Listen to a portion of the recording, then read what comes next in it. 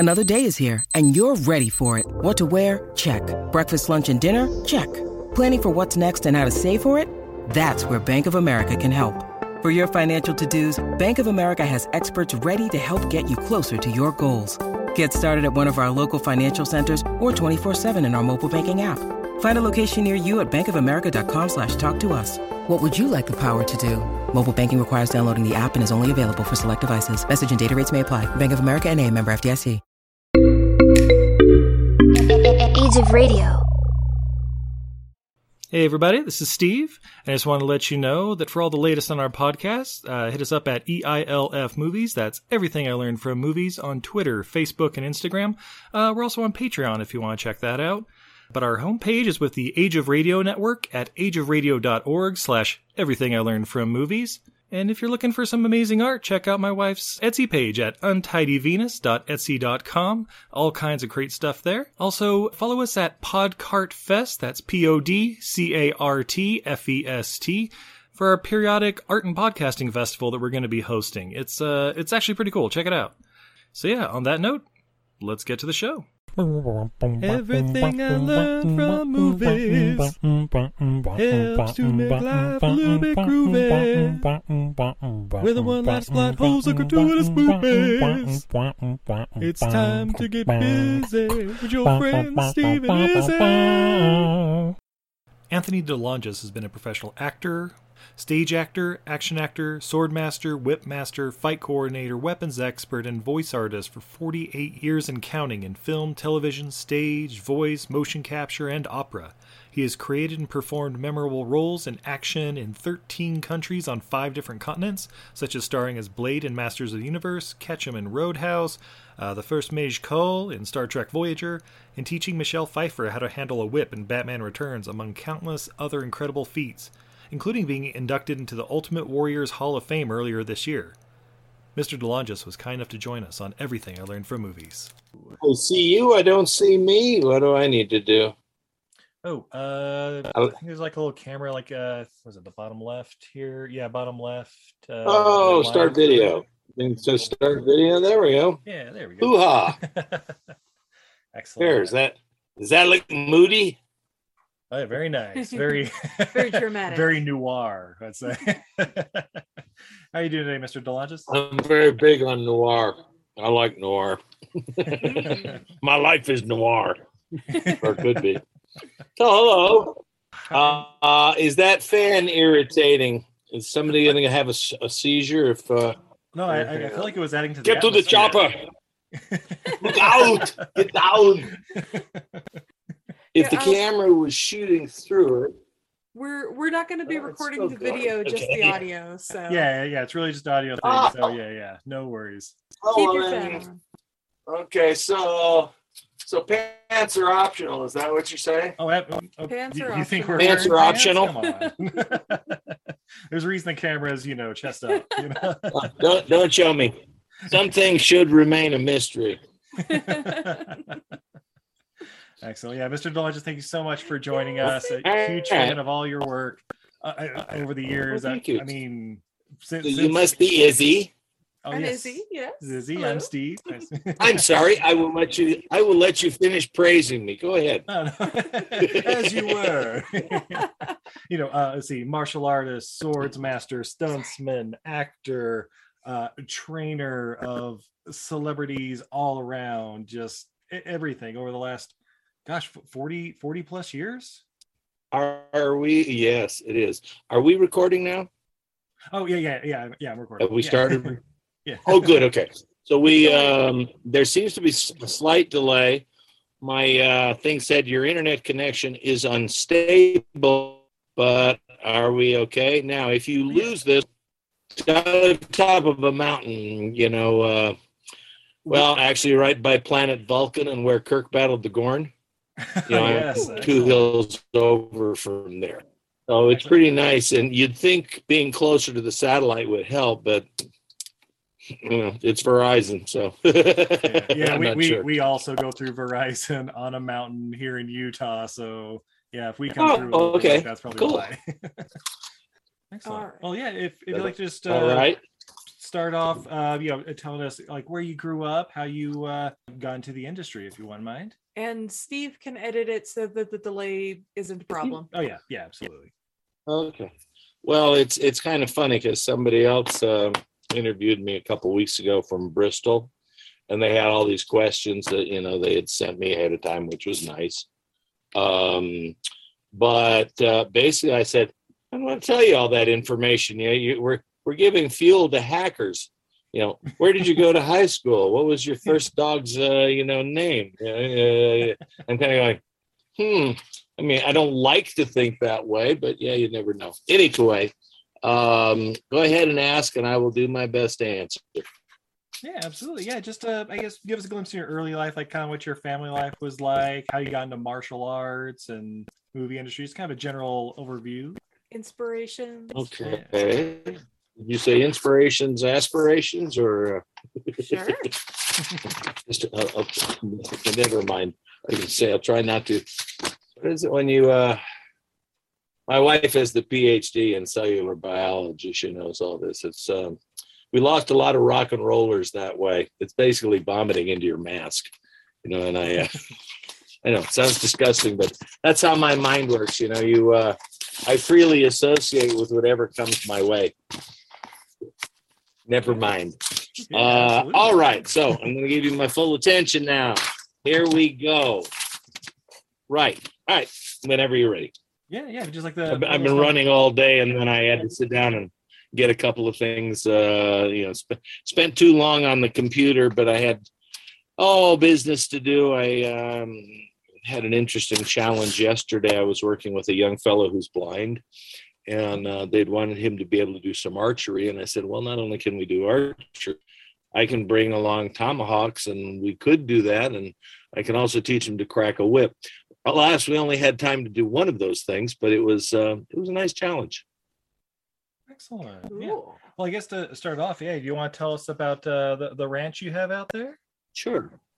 When my wife and I were in Spain in 2000, it had been, it had been my dream to ride horses as a boy, and it took a very long time for that to come about. I started.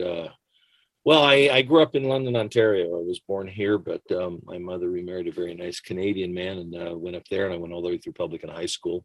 Actually, I just got a letter about a coach who had been kind of instrumental in my life, who just passed, alas, as we all must do. But I just sent off a little bit of thanks and condolences, and letting his wife know what an inspiration he'd been to me when I was 15 to 17, and trying to make some changes in my body, mind, and spirit. And he was a nice influence on that. But I was accepted at both Cal State Northridge and then UCLA. I thought the smaller school I'd be more comfortable. Interestingly enough, a few years later, after I graduated from CSUN, that's California State University at Northridge, I ended up teaching in the theater arts department at UCLA for 19 years. So I think I got the best of both worlds, which was nice. But I started in Shakespeare at the Old Globe Theater in San Diego in 1973, and was down there in the Journeyman program. But we're doing 3 plays in repertory. You rehearse 2 and open them, and run them in repertory, and rehearse the 3rd and open it. And a part opened up in the third play. Actually, I owe my thanks to Mark Singer, who you may remember from Beastmaster. Yeah. He was supposed to play Edgar in King Lear, and he pulled out of that. He declined, and I'm grateful he did, because they read the company, and I got to play Edgar in King Lear. And the people from the Amundsen came down and saw me in performance and asked me to audition for Cyrano with Richard Chamberlain the following year. And not only did I do that, but I ended up doing the choreography. That was my first big piece of choreography, because they'd seen my show on the Green Show. I was starting to choreograph. So that's about where it all started, about 1973. In 74, I was offered the role of Valvera and the opportunity to choreograph Cyrano and the Duel and Rhyme, which is very challenging. If that doesn't work, then the rest of the play doesn't work. So I worked very hard at some of it. It was certainly my best work to date, and it's one of my favorite memories. Richard worked very, very hard, and we had a great time together. We had 11 weeks. He had one bobble in the second preview, and then after that, we were perfect every night. Really, we buckled our swash, and it was fun. And I was offered my equity card or a full scholarship to ACT, American Conservatory Theater. I chose the equity card. I visited some friends who were studying at ACT afterwards. I went, I made the right decision, because a conservatory program is wonderful, but I had already had a considerable amount of, experience as both a performer, and then also, the workshops and things that you take in order to, add to your skill set and, learn your craft.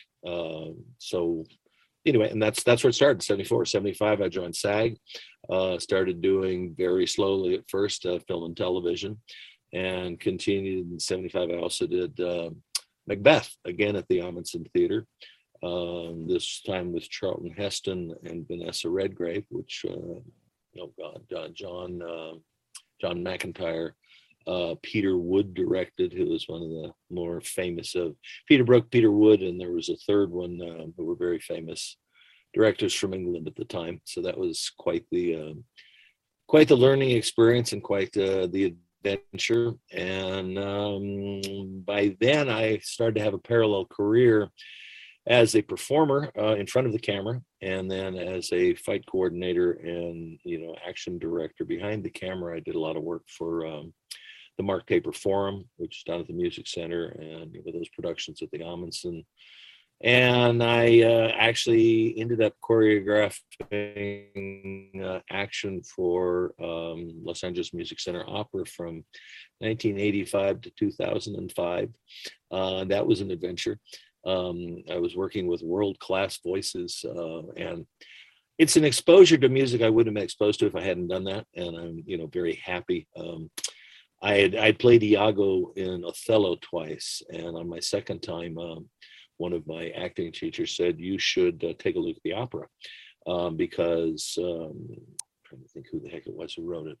Slips my mind at the moment, but he goes into more detail than Shakespeare ever did about why Iago does what he does, and it was a nice inspiration for my second pass at one of my favorite roles.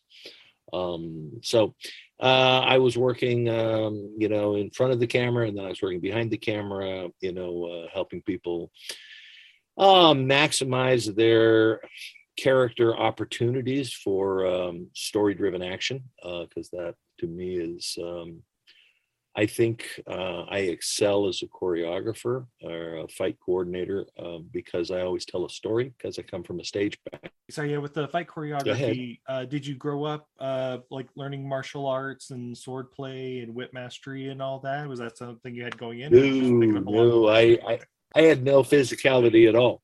I was terrible. I did my first play in the 10th grade.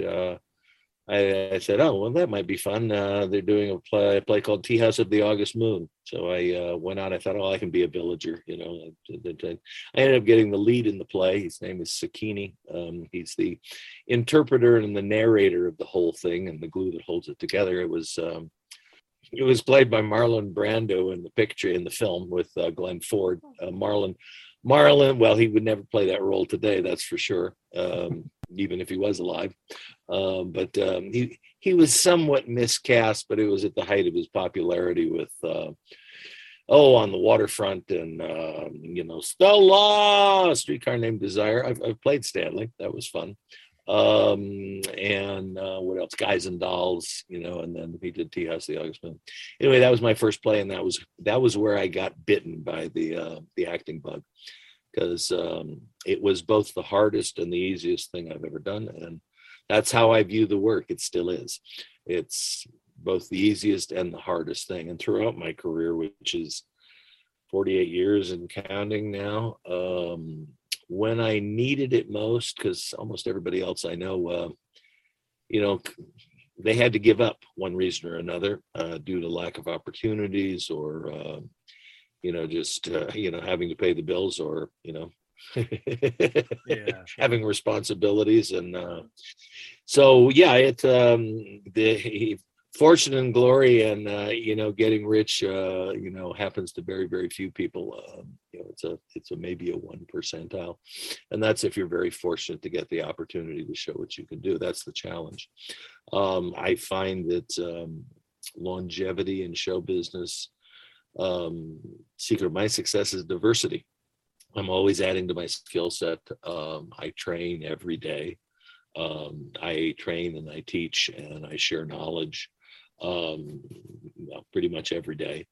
And this gives me an opportunity I can come in as an actor in front of the camera. I do as much voice work as I can. I very much enjoy that. And I'm thankful for my theater background because I have the instrument to do everything from shooter games to, you know, Disney books for kids and everything in between. I did, Red Dead Redemption. That was Marshall Lee Johnson, which was a lot of fun. And then that's a performance capture. So you're wearing bad orthodontia with lights in your eyes the whole time, and you know, leotards with little shiny buttons on them, ping pong balls kind of. But they are capturing your performance. So, you know, it was.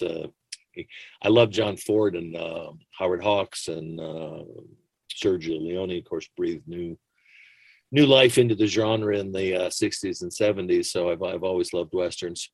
Remind me of that, and I'll tell you how our ranch got its name. Yeah, so all of those things. But you'd ask, no, I didn't grow up doing this. I was not very physical. My eyesight wasn't good enough to play ball, and I got braces. My folks said, you know, no hockey for you and no basketball and this and that. And then I started doing theater. I ended up doing wrestling my senior year because I started lifting weights and I got strong, but I didn't know anything. And I got to college and I thought, well, I want to do gymnastics, but I'll go out for the wrestling team just to this and that. And in an early practice, some senior pinned my leg and body slammed me, and he dislocated my hip, and which I thought was kind of, how shall I put this? Bad form, old boy. You know, that I kind of thought, you know, you're supposed to be teaching us youngins. You're not supposed to be using us as a punching bag. But I was told that I would always be a cripple and walk with a limp and this and that. And I said, you don't tell me, I tell you. And so what I was able to do was I did fencing. It was fencing or rowing. And the same thing happened. My first great teacher was Maestro Ralph Faulkner, who of Falcon Studios. He was a 2-time Olympian and he was swordmaster to the stars back in the golden age of Hollywood. He did the original Prisoner of Zenda, and he did, he's well known for The Court Jester and many other films in between. And he was extremely generous and taught me a lot. So I trained with him for the better part of, 10 to 12 years. And then I went on to Taekwondo. He had an accident early in his career and had his knee dislocated. They told him you can either do rowing or you can do fencing, and he thought rowing was like watching paint dry, so he started fencing and ended up representing the United States twice. I kind of followed in his footsteps and his inspiration. Then I went to Taekwondo and did that up to a red belt level and kind of went, I'm never going to be really good at this. And then I heard about Dan Inosanto, who was, he was one of Bruce Lee's top students and the keeper of the flame for Jeet Kune Do.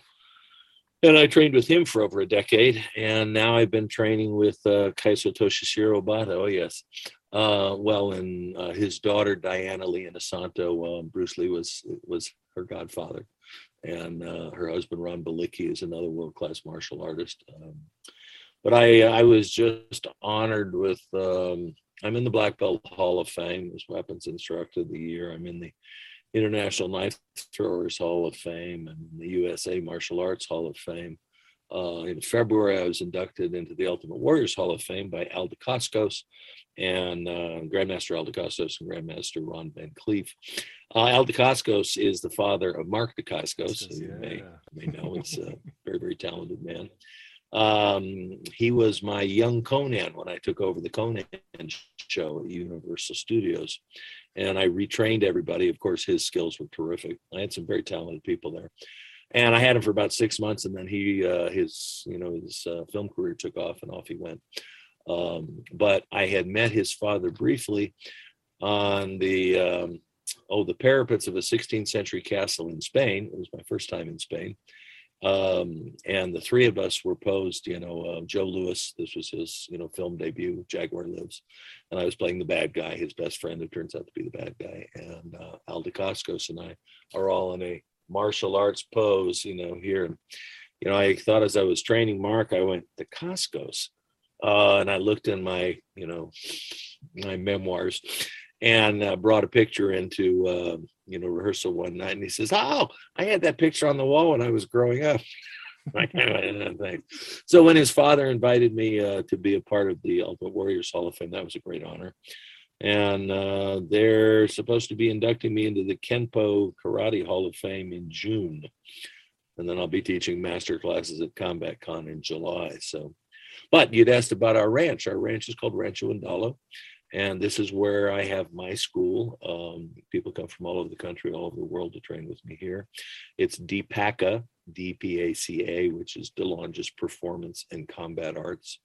Because everything I teach and when I choreograph, I always try to come from a martial truth. And fortunately, I've been studying for 50 years. So the more things you study, the more, Bruce Lee used to say, no one has a monopoly on the truth, and absorb what's useful. And that each art informs other arts. And there's weapon-specific adjustments that maximize, the effectiveness of each particular tool or reference a culture.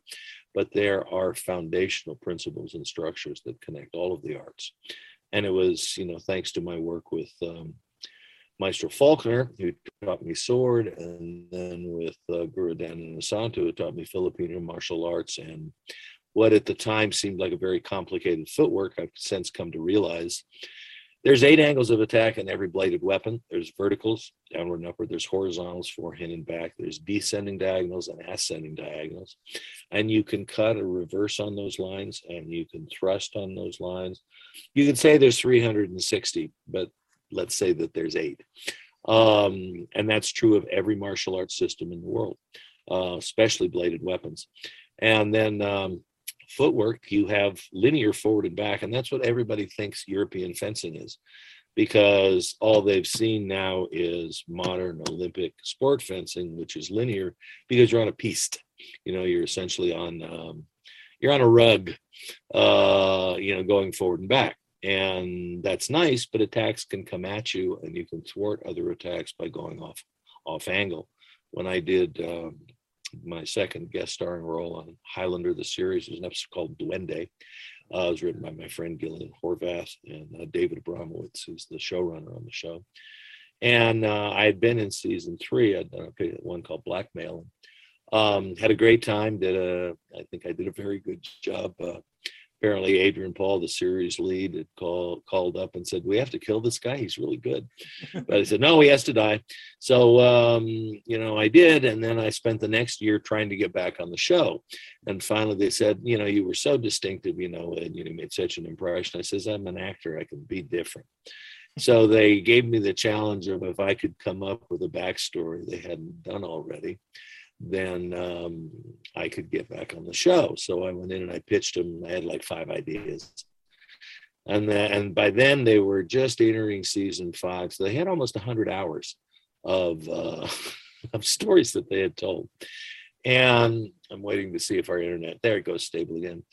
And I said, well, how about, and they went, no, we did that in season 3. Well, how about, that's kind of like we did that in season 2. Well, that was season 4. And I went, how about the debt that can never be repaid? And, they liked that idea.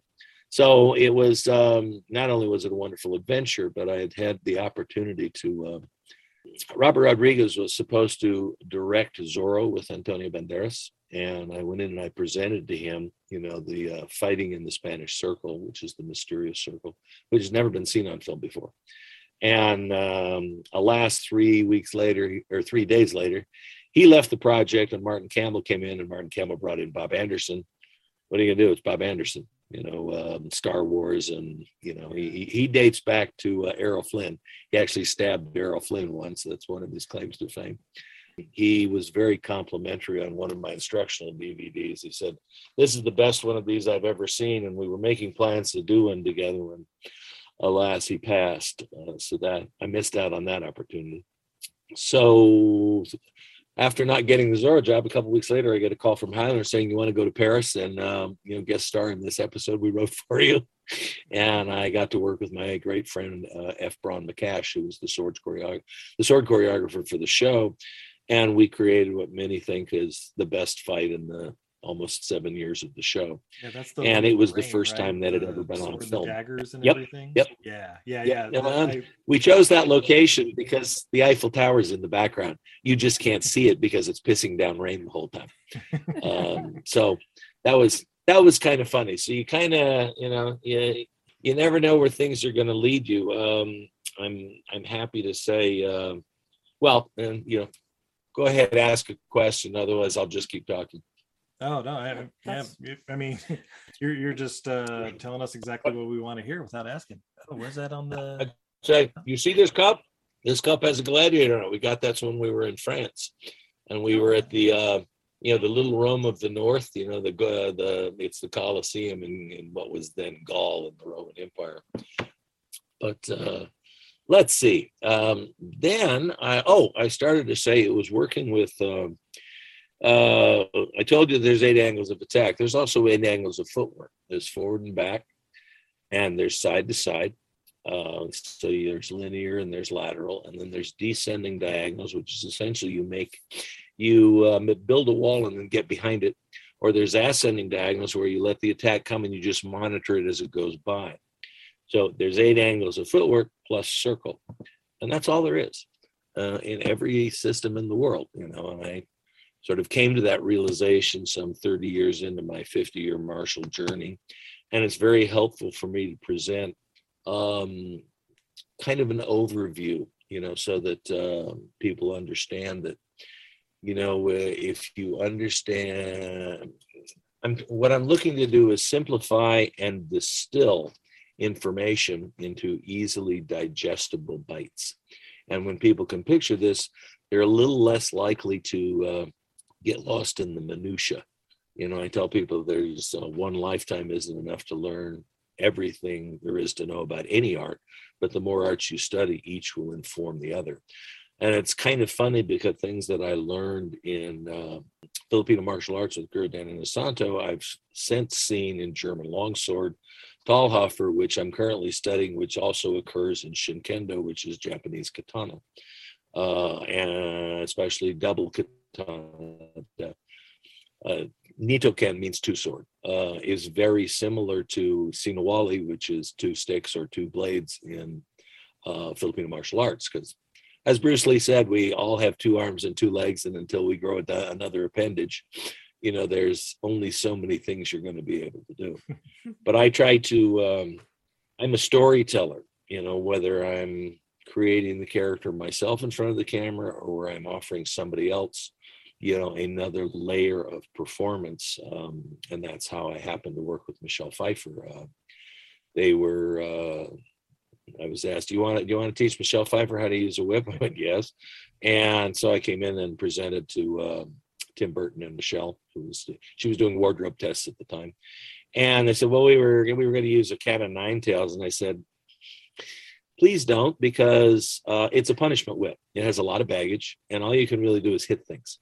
It's not terribly interesting. And I said, here's what I do with the whip, because by then I had taken what I'd learned from Maestro Faulkner with the blade, and then learned with from Guro Dan Inosanto with the footwork and the angulation, and I created my whip system, which is very unique.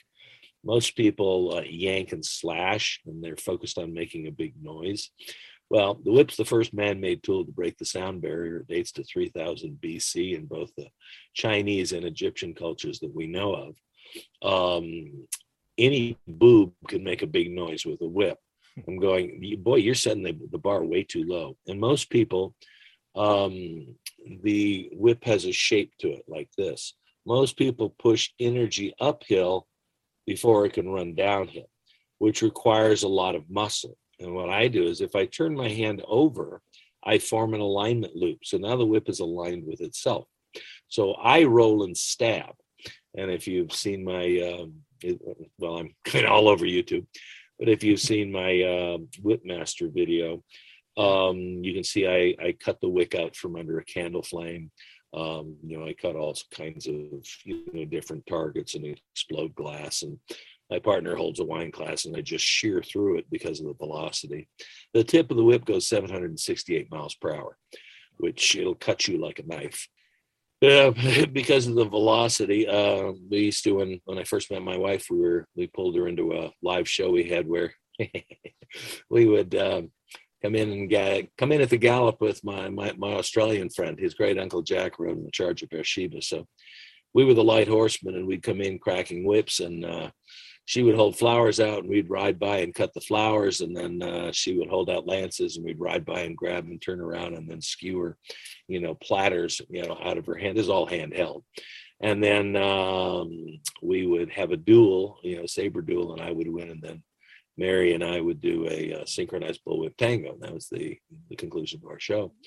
One day, my very good friend Colin, who I rode his horses for 10 years, that made my dream possible. And his horse shied right as he was on his way down. I'd already ridden by and cut the flower, and I didn't know she'd been hit. So we finished the whole show, and at the end we're bowing. It was a really good show. I said, "Oh, I thought the show really went well." He said, "I got to go see the medic." And she showed me her hand, and she was cut through to the bone. I could see the bone and the tendon. I didn't hit her. I know better than that.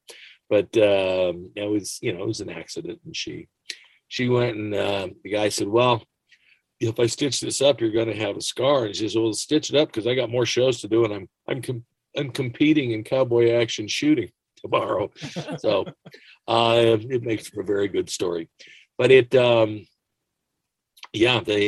whip is very dangerous. So I created a system that's more efficient, more effortless, more accurate, more aesthetic looking, because we get to see it roll out, and you see the whip working instead of just throwing the tip and making a big noise and yanking it backwards. So thanks to the things I studied, I was able to create something new out of a tool that's 5,000 years old. That's one of the things I'm proudest of. My DeLongis rolling loop system is, my buddy Scott McElroy used it in Underworld, where he's a vampire and he's fighting the Lycan with double whips. Some friends said, "There's a guy who's using your whip system, in this movie." I says, "Oh," and I looked and, "Oh, that's Scott. Yeah, I taught him that." Well, so you've also taught, so like Harrison anyway, I said, "This is what I do." Stowe and Ellen Barkin, Mm-hmm. Like you've taught a lot of Ellen various Barkin, actors. yeah. Oh yeah, the I've Rundown, had the guys in opportunity to. Mm-hmm. Yeah, I taught the whip fighters in the Rundown. I did. Well, I had taught Ellen Barkin for Calamity Jane, Angelica Houston as well, but there were two different things. One was Buffalo Girls, that was Angelica, and then Wild Bill, which is a Walter Hill Western, with Jeff Bridges as Wild Bill Hickok. And I taught her. She took a cigar out of I had a cigar here like this. She took it out of my hand. I was very proud of her. I just last September got to reunite with Walter. He's doing a new Western with Christoph Waltz, and I believe Willem Dafoe is in it. It's called Dead for a Dollar. And they had me come in. I had very little time, which almost always happens. I haven't really had any time since I got to work with Michelle. But I put together some pretty cool whip action for that, so I'm looking forward to seeing that. But back to where I got into this in the first place was when I presented to Michelle, and she, I want to do that. And she worked really hard all of the whip work in Batman Returns is Michelle. None of the professional stunt girls got anywhere near her ability with the whip, because she saw it was offering her another layer of performance, another tool, for her to articulate her character. And you actually see her working the whip. It's all practical. There's not any special effects. There's no CGI or anything like that. And so her credibility is priceless. And this is what I try to persuade, directors and producers to do, is like, give me a chance to, prepare your actor, to give them a vocabulary, and then we can come in. With Michelle, we literally created things on the set. We would walk in and look and go, okay, that's a problem, so we're going to do this. No, okay, can you move that light 6 inches? And then Michelle can focus on her performance. And we would turn adversity into opportunity. The whole Ice Princess segment wasn't in the script. I showed up to set because Michelle said, if I'm on set, I want him on set, because once very early on I wasn't, and she had a problem, which I could have easily fixed, because she has a job to do. I'm the one looking out, making sure she can focus on her performance. So I really won her trust, and we had this wonderful, dialogue where I could offer her ideas. It wasn't inappropriate, because she knew I had, I understood what she was trying to do with her character, and I had, doing everything I could to help her. And so they had the thing where the girl's tied in the chair. She's been kidnapped by Penguin, and Batman shows up, and then all of a sudden Catwoman's there, and she dumps the girl and throws the chair at Batman, and grabs the girl and says, girl talk, and is going to leave. And Tim Burton said, I don't think there's any whip work here today, Anthony. I said, yes, sir. So I went and watched in the corner, and after they did the rehearsal, I went over to Michelle. I said, a chair in one hand and a whip in the other says lion tamer the world over, no matter what language you speak. Michelle goes, Tim, Anthony has this idea. So she ended up swinging in on her whip, cutting the girl free, dumping her out, cracking the whip, throwing the chair, wrapping the whip around the girl who's trying to get away, pulling her in for a 2-shot. She says, girl talk. And they leave. We rehearsed it twice and shot it, and we were done. And that's what you can do if you have somebody who embraces the challenge to develop their skills, and then you get the opportunity to with Harrison, I was looking, alas, I prepared him to come back after 19 years. He actually called me up at home. He'd seen my reel, which I busted my ass to get into producers. And I get this phone call one day that says, this is Anthony DeLongis. Where have I heard this voice? This is Harrison Ford. Yes, sir, Mr. Ford. What can I do for you? Well, we got to get you in here, to knock the dust off of my whip skills. I said, okay.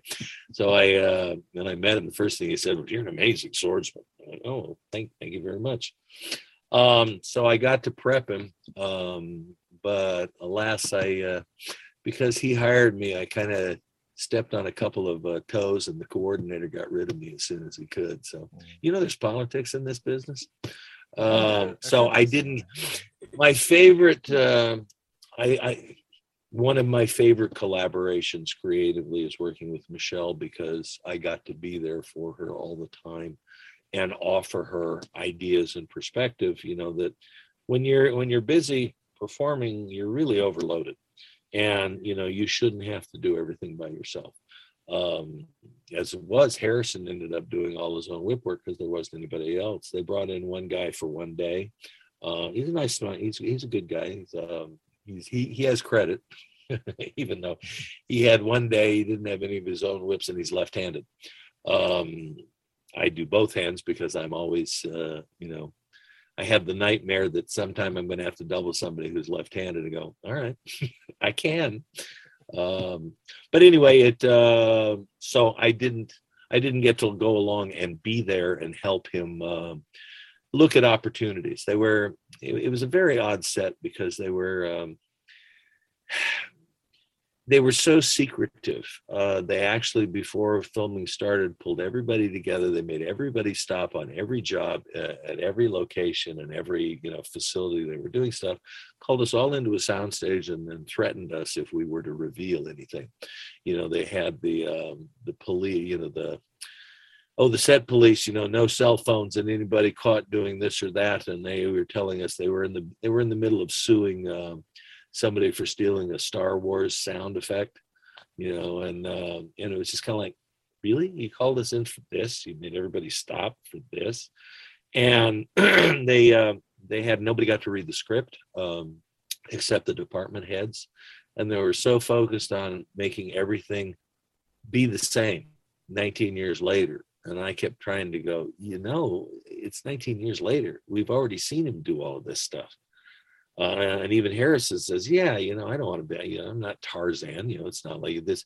When he first swung on the whip, it was because he had no choice. But then it started to become a convenience. And then everything is shot in, there is one shot before Crystal Skull where you see him throw the whip start to finish. Because the real money shot with the whip is like with Michelle. It's her whole body, and she cracks the heads off all those mannequins. Or, and she does that, and she wraps Batman around the arm as he's falling over the roof. She really does that. When you do it in Temple of Doom, it's in Temple of Doom where he takes a sword from one of the guys in the turbans. But even the thing at the end where he wraps, Kate around the waist and then pulls her in, for the romantic thing. And that's one of the easiest things to do, certainly with my system. And it's done in cuts. I was just working with somebody and said, your shot is either seeing me throwing the whip at him or over my shoulder, focusing on him, but where you actually see the action.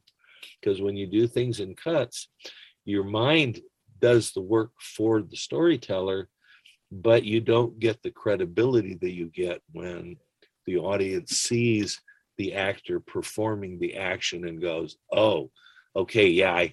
And it's one of my favorite things about Harrison. I told him this. I said, he has a positive genius for bringing an everyman quality to things, to where in the audience you sit there and go, I could do this too. I could rise to the occasion, and that's no small thing. But that doesn't come with a whole. Well, another one of the things I do is I try to train to be able to do it for real with anything and everything. So if I'm riding by on a horse, you'll see on my whip reel, I take targets out of somebody's hand as we pass at full gallop with the whip. A sword and a lance are easy. The whip is much more difficult because you have the safety of the horse to be concerned with. And my horses trust me. So, I'm always, the safety of my human or equine partners are always the top of my list. So I train to be able to really do that.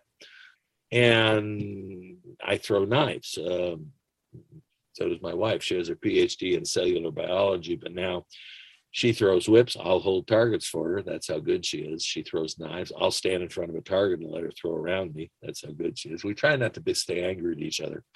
It'd be dangerous. But, I tell people, look, if you're going to do, and there have been several occasions where I've taught people to throw knives or throw tomahawks or whatever. And there have been times when I've thrown live on set around actors because I could do it safely. It's not being, I'm trying to say irresponsible, or it's not being, it's not about ego. It's about, yes, I have the ability to do this and I know how to set it up so that it's safe for the actor. I did one on Justified, where an actor's coming through a doorway and the target is right next to the door, like maybe 18 inches from his head. And I said, just don't come through the door. If you never cross the if I were to miss, which I'm not going to, I'm not going to bounce the knife and have it go around the target and through the doorway. That just won't happen. That's not physics. Yeah. Okay. So anyway, we ended up doing that. It's really cool. But I tell people, let the audience see the actor do this somewhere. If he really throws the knife, then you can do all the camera tricks you want, because you'll go, okay, yeah, I'll buy that because I've seen him do it. And so that's my quest when, I'm helping other people do something. I know how to prepare them. I know how to get them confident and have a professional level of excellence at whatever they're doing, which brings them the credibility, which is priceless. So that's the other half of my career. Nice. Well, I mean, you talk so passionately about all the weapons work, the acting, even going to like voice acting and stuff like that. Is there one you love above all? Like, would it be the stage acting or movie acting, or? I love them all because it's all a challenge. I love stage. I guess I think I started to tell you a while ago that every time I needed to be reassured, I would find a stage project that was worth my time. It's very hard to make a living, especially in Los Angeles, on stage, because they used to mount more productions. They mount fewer of them. And this is before the pandemic, of course. They also have a tendency to want to cast stars, not because they're necessarily the best, but because it sells tickets. Yeah. It's if I had to live just on my film acting, salary, or just on television, or just on theater, or just on, coordinating fights for film, television, theater, opera, or teaching, any one of those, I wouldn't be able to, sustain either a lifestyle or have the animals I have and have the quality of life that I have. It's the fact that I have trained myself to have a level of diversity that allows me to move from one thing to another, depending on the need of and it's still, you think after 48 years, finding a job wouldn't be so hard, but that never seems to change. But opportunities and challenges come my way, and I love the work. It's still, I still find it the easiest thing to do and the most difficult and challenging, and that's not necessarily a bad balance. You probably heard other actors talk about that. Everybody has this imposter syndrome, or that, I can't do this, or that, they're, and you should feel challenged. You should feel afraid. But what I think is important is that you use that fear, that anxiety, to work harder and be better. If you use it as a spur, it's valuable. If you use it as a wall, then it's an excuse to fail. And, so that I use all this stuff as my therapy. Excellent. Well, you did mention the animals. I have to ask you mentioned the horses. What other animals do you have out there on the ranch? I have 3 horses and 2 dogs. I told you, it was my dream to ride horses as a boy. Yeah. I didn't have the wherewithal when I started my career. I couldn't afford it. And then I went, okay, I've developed all these weapon skills. I'd really like to do these on horseback. But, my first time on screen on horseback was a picture called The Sword and the Sorcerer. And that was my last ingenue. I think I was in my early 30s at the time. And at the end, they put me on a horse, and I'm supposed to gallop up to Lee Horsley and, the rest of his team are on this cliff at the edge of, it's Palos Verdes, which is a peninsula, down south. That's halfway to San Diego. And it literally is a cliff. And on either side is, this is all developed because this is very valuable real estate. But Albert Pune, the director, they'd found this location which had a vacant lot, which meant, so I'm riding, and the horse breaks into a gallop, and I'm going, I sure hope this horse is going to stop, because he's not listening to me, and I don't really know how to ride well enough to be able to persuade him that he should listen to me. So that was when I sort of went, I've really got to get better at this. And again, it took a while for things to happen, and it was a fellow who ended up supplying whips for me. His name was Colin Dangard. He came to LA as a journalist. He at the time he used to run Rupert Murdoch's newspapers in Hong Kong, and he was a very famous interviewer. And he did interviews with Richard Burton and Elizabeth Taylor and Robert Mitchum and Sinatra and Muhammad Ali and pretty much any big name. But he came and he went, there aren't any stock saddles in this country. Well, I see a need. So we decided to, create the Australian Stock Saddle Company, and he became a self-made millionaire at one point. But he was supplying me whips for Batman Returns. And they were made by a fellow named Terry Jacka, whose whips I used for about 25 years. And that gave me access to really good whips, but also, one day he invited me out to the ranch to go for a ride, and I was terrible, but he kept looking around. He says, you got pretty good balance, and I think he tried to kill me, but I didn't have much of a seat, and I'd worn all the hair off my legs and was starting on the skin, which was getting kind of chafy by the time we got back. And I said, I'd really love to, get some lessons or something with you. And he wasn't much interested in giving me any lessons, but I said, I'll teach you how to fight with a saber on horseback if you'll let me come ride your horses. So I rode his horses for about 10 years, and we became very great friends. We've been riding together for over 30 years now. But thanks to him, I developed the skills to be able to do, swords and whips and lances and archery and live ammo. I fired live ammo from horseback for Gunny Lee Ermey's Lock and Load, which is an interesting challenge. Gunny was a heck of a personality too. Gunny's the one who's in Full Metal Jacket, who essentially does his profanity is on a Shakespearean level. Absolutely. I actually got to do that. Another one of my voiceovers is a game called Bulletstorm. Have you ever heard of it? Yeah, I can't recall if I played it. Do you guys drink adult beverages? Yes, Oh, we cool. do. How Utah-ian are you? Oh, Excellent. All right. Well, when we're done both, tonight, certified when beer we're done judges, tonight, actually.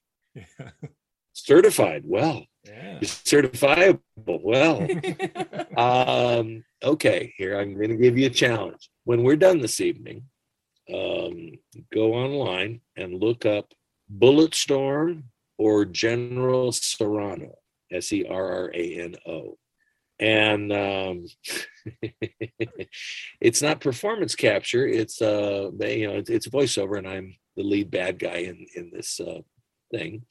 And I am the foulest mouth character I have ever seen or heard of. And I kept telling the producer, and Ray says, "You really want me to say this? You want me to say this? Because I'm going to commit to it." And I did, and they loved it, and they kept having me back, and they kept, doing a little more with it. And, and I had a wonderful time. We did this for several weeks.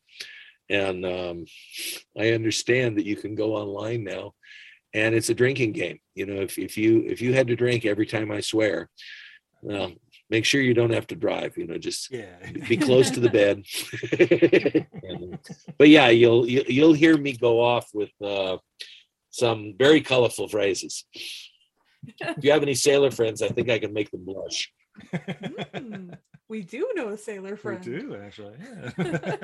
So what I'm telling you is, I better get an email from you tomorrow or in the next couple of days that you went on and listened to General Serrano. Oh, I can pull it up now.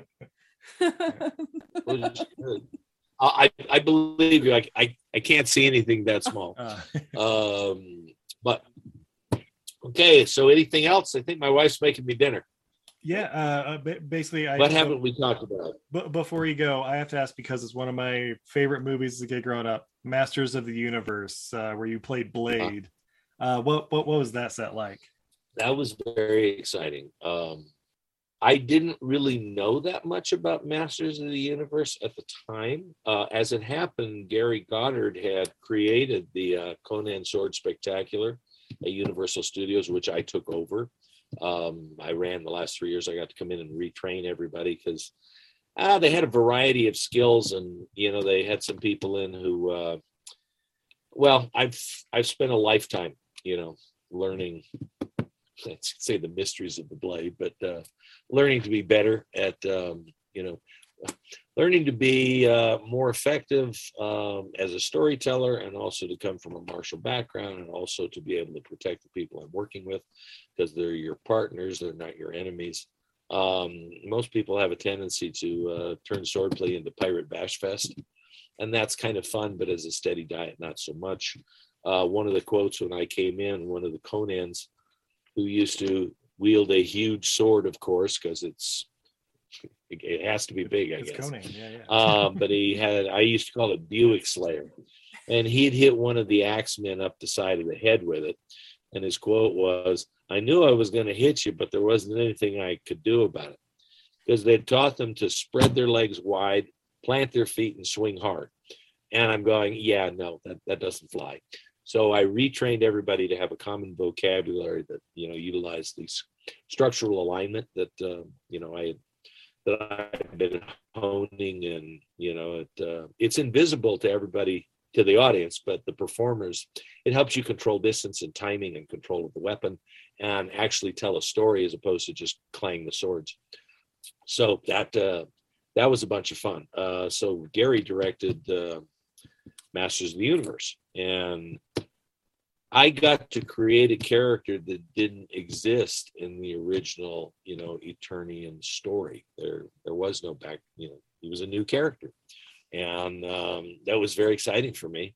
And apparently Gary liked what I was doing because he gave me very little direction. People said, "Well, Gary, kind of went, no, he kind of," because I'm figuring, well, I'm going to do this because this feels right. If he doesn't like it, he'll tell me, so he seemed to like most of it. One piece of direction he gave me when I was working with Courtney Cox's boyfriend, he went on to be Lieutenant Paris in Star Trek Voyager. Duncan McNeil. When I get the start as much. Peter Duncan McNeil. He said, when we burst in and we put the collar of truth on his neck, and we're interrogating him, Eva Lynn and I, and Meg Foster is the delight too. I love working with Meg. And Gary said, "Can you put a little scare into him?" And I said, "Yes." So normally I wouldn't do this, but Peter knew, he knew who I was. He knew my skill level. So I had this Gerber knife, which was actually sharp, on my thing, and he's leaning up against a table. So when he's there and we're in like this 3-shot, I pull the knife out and I just jam it into the wood sufficiently away, because the camera's here. Camera has no depth. Yeah. I'm 2 feet away from his face, but it looks like it's right next to his head. But I didn't tell him I was going to do that. Go, bam! You're like that. You're like, his eyes got big. But and then when we were going to do the laser whip, when Skeletor punishes, he's going through a whole lot of things, and very much Richard, and Gary said, say I'm not in a giving mood today. That's very Richard III, pretty much a quote. But Frank was very very Shakespearean in his portrayal. I enjoyed watching him work. But sorry, you're taking me down memory lane, so I'm having a flood of things coming back. Yeah, it was just it was a whole lot of fun to do some. When we were going to do the laser whip, and they said, we're just going to put this handle in your hand, and then we're going to CGI this whip. And I said, well, as it happens, I know a little something about whip. Will you film me using the whip, so you'll see what I'm doing with my body, and you'll see how the whip behaves? And they did. So at least, this animated laser whip, the special effects are really rather good for a time when special effects were really rather simple. We're a little farther ahead of, it wasn't quite, who am I trying to think of? Buck Rogers or, on the string with the sparkler in the back of the rocket. But they were fairly primitive. But they did, and the animators, utilized what I had offered them, and I think it became a much more effective scene because of it. It's Roadhouse, one of my favorites. But thank you so much. Roadhouse. We'll let you get some dinner and everything. Big shout out to Dr. Mary and everything over there. Call me back another time and ask me about Roadhouse. Absolutely. You knew that was going to be my next question. I can tell you about Maj Kula too. So we'll arrange another time. So much more, but definitely another time. Thank you so much. We really appreciate it. Hey, send me some good beer. You know what? We'll figure it out. If you guys are, certified judges. All right, and now go listen to Bulletstorm. All right. I've got it pulled Well, up. Drop right me a now. note. All right, thank you, Mr. DeLongis. Have a great evening. Well, no, go pour yourself a drink. No, All right. And thank you, we'll guys. do It's a that pleasure right to meet you. here. As they say in Masters of the Universe, good journey. Good journey. Good journey. That's awesome.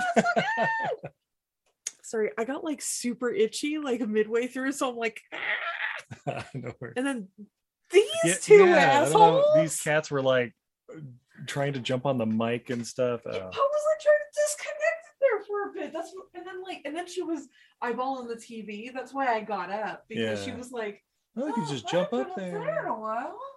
So yeah, that was Anthony DeLongis, just tapping into martial artist, weapons master, acting in over like 150 different things, stage acting, just an onion, and running that ranch out there in California where he trains others to do it. It's wow. Babe, do we amazing. need to go to California and take a whip class? You know what? I mean, maybe.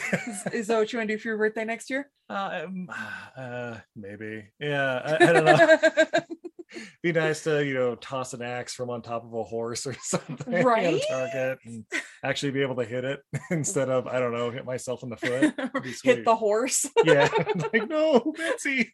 Yeah, but yeah, huge thank you to Mr. DeLongis. Yes, thank you, Guys, seriously, go check out DeLongis.com or AnthonyDeLongis.com. Check out the demo reels and stuff he has on there of like some of the amazing stuff he's able to do. And I watched that for about 30 minutes of like all these different demo reels of all the different things, and it's just amazing. And yeah, I guess check out Bulletstorm. We didn't even touch like half of the stuff, and it sounded like he was naming everybody in Hollywood. Right? He's like, oh yeah, Jeff and Ellen, and Michelle, so yeah, babe. Steve. Can we find you on social media somewhere? You can find me everywhere at Untidy Venus. It's a goddess who's bad at housekeeping. I'm on all the social medias under Untidy Venus. I have my Etsy shop where I sell my goods and wares at untidyvenus.etsy.com, and I've got my Patreon at Untidy Venus. Steve, where can we find you? Oh, of course, you can find us everywhere on all the major podcatchers and everything I learned from movies, or hit us up directly on Twitter, Facebook, and Patreon at EILF Movies. That's everything I learned from movies. And yes, it's DeLongis, DELONGIS.com to go check out those demo reels and everything, or hit up Anthony, or maybe you want to learn how to shoot a gun on top of a horse, or sword fighting, or I don't know, just overall badassery. Right? Yeah. Reach out to them. He said he's got videos and like Oh, lesson DVDs and stuff. So yeah. Check it out, man. Legend. oh, thank you again so much, Mr. DeLongis, for coming on our podcast. Absolutely. I guess until next time, I'm Steve. And I'm Izzy. And this is Everything I Learned from Movies. Have a good night, everybody. Hey, everybody. Hold on, Steve. Are you calling me from the job site? You ignorant piece of shit! Shut the fuck up! Answer me a question. These people, have you had us killing innocent civilians? What in the name of sweet Mary Mother of Christmas did you think you were doing out there all this time? You namby-pamby cocksucks are Confederate sanctioned assassins! You told us the target. There's a 15-minute montage on YouTube. Bulletstorm, baby. Have a good night, everybody.